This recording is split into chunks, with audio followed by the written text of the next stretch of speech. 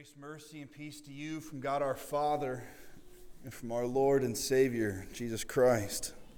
We pray. Dear Heavenly Father, we thank you this day for the gift of a new heart. Lord, we thank you that as you speak your word, that the things that go into our body no longer defile us.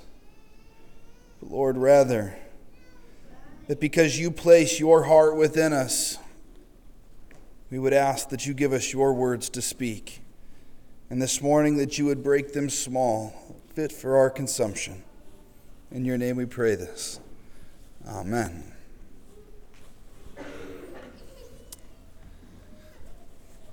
This morning I would invite you to turn your attention to our gospel text for the day, from Mark chapter 7, if you have brought your Bible along with you.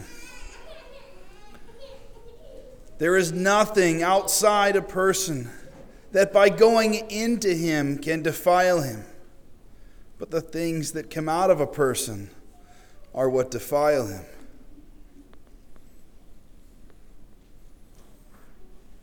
Throughout the story of the disciples, time and again, these men have a habit of opening their mouth and then appropriately asserting their foot directly into it.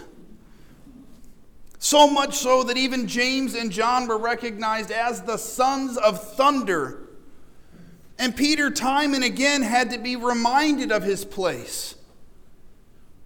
Oftentimes we think before we act, and we do so without recognizing the impact that those words may have on those around us.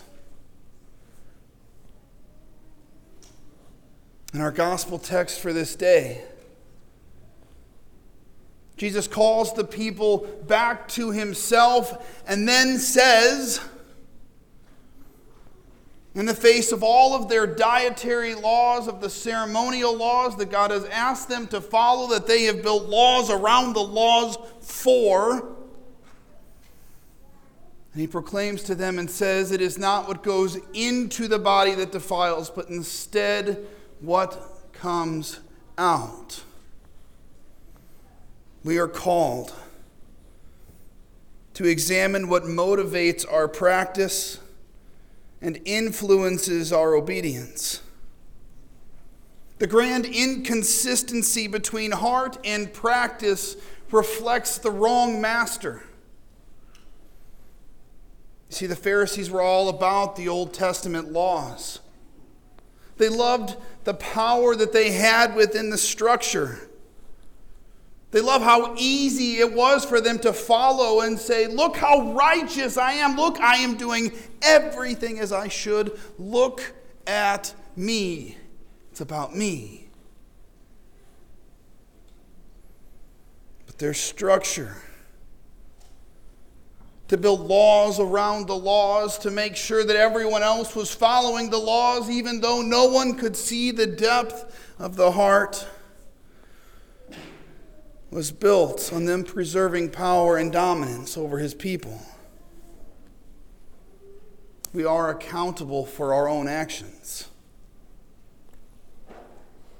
And we cannot scapegoat our impurity, our defects, our faults, our failures off on anyone else or anything else, onto any offense that enters our body. We have this challenge as people, right, where we experience hurt, we experience pain, we get angry about something, and then we in turn, as we've said before, hurt people, and we lash out at others. And in doing so, end up with this wake of collateral damage that kind of flows behind us, and then we have to go back and we have to clean up the mess. Go find all the people that we have offended, ask for their forgiveness, and move forward. But the temptation in doing so is to look and say, well, it's not my fault. I was really mad at this person, and I couldn't help this, and this happened, and it's their fault, not mine. And we push all this off to the side.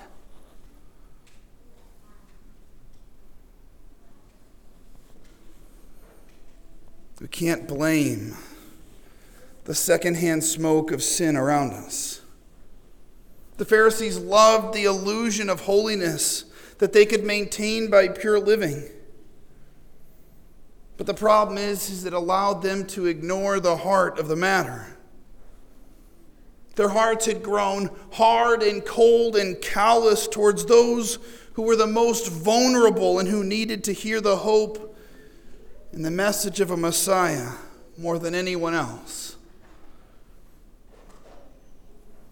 But oftentimes, fear of trauma from a heart transplant, where it is carved out from within our chest, allows us to put a Band-Aid on the surface of the issues and simply bridge gaping wounds.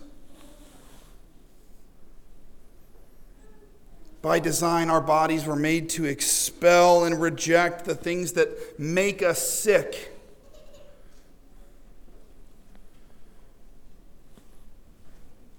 And I won't even ask how many times you've eaten something that you've instantly regretted. But at the same time, we do all kinds of things that we know we ought not do. And then we feel guilt, and it feels like it kind of bubbles up deep within us, and all of a sudden we have to get it back out again. See, within the practice of the church, we have this beautiful gift of confession and absolution where we can actually have the experience of being unburdened of those toxic things within our spirit. And we do so corporately, as we did earlier in our worship service with the confession of sins and the public absolution. But we also have the joy and the privilege of doing so privately as well. There are things that we put into our body that ought not be there, that we need to allow expulsion of. Burdens that we carry that we ought not bear. It's easy to see and smell rotten food. The things that we know will make us sick, we can identify them with our own sense of smell or sight.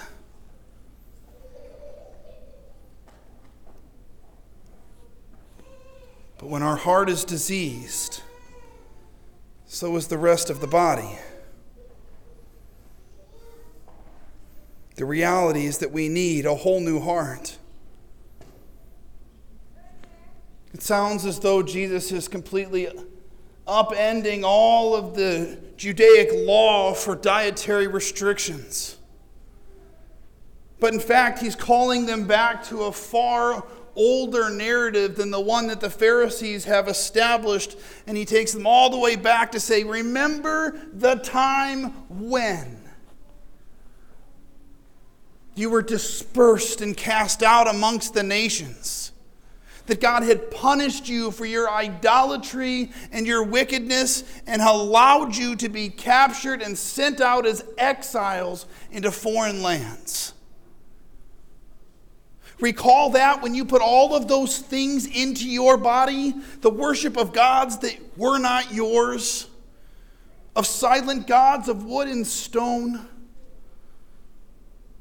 the adoption of practices that were unhealthy for your physical life. You remember that? And then do you remember how he speaks through the prophet Ezekiel and says, when the house of Israel lived in their own land, they defiled it by their ways and their deeds. And then proclaims to them, he says, I will sprinkle clean water on you, and you shall be clean from all your uncleanness. And from all your idols I will cleanse you. And I will give you a new heart, and a new spirit I will put within you. I will remove the heart of stone from your flesh, and give you a heart of flesh. And I will put my spirit within you, and cause you to walk in my statutes and be careful to obey my rules. We just saw it happen. We just watched as God granted Luke the new birth of water and spirit as he placed his own heart within Luke's chest.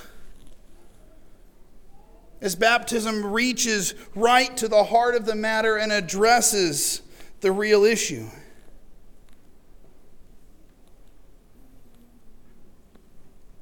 Jesus goes to great length to give 12 of these things. And he says, For from within, out of the heart of man, come evil thoughts, sexual immorality, theft, murder, adultery, coveting, wickedness, deceit, sensuality, envy, slander, pride, foolishness. All these evil things come from within, and they defile a person. These are all symptoms that something is wrong. Places in our life where we can look and we can say, the cart has gone off the rails. We need to take a course corrective action. But the reality is that we don't. We're not capable of it. And instead, we're inclined to continue to go off the rails. And so God intervenes. Many weeks ago, I preached the phrase, and God says, watch this, and I never in a million years thought that would have stuck. And I cannot tell you how many times in the last couple weeks since then I have either experienced or had others come up and say, I had this time, and God showed up and said, watch this. Which is another way of saying, the cart had gone off the rails and God was offering some really amazing course corrective action. He was taking a heart of stone and making it one of flesh and spirit. Baptism and the Lord's Supper are ultimate acts of reconciliation and healing. Times when those things that would otherwise separate us from God, God now calls us to repentance, extends his forgiveness, and says, you have a place at the table.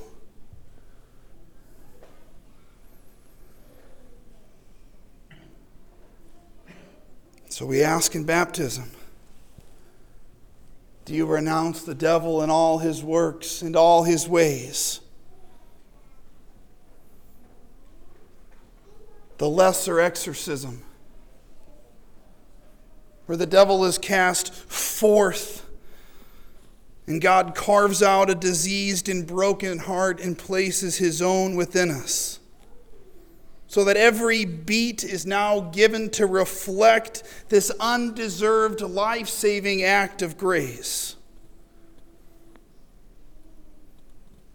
So that as we go off and we live lives in this new baptized identity,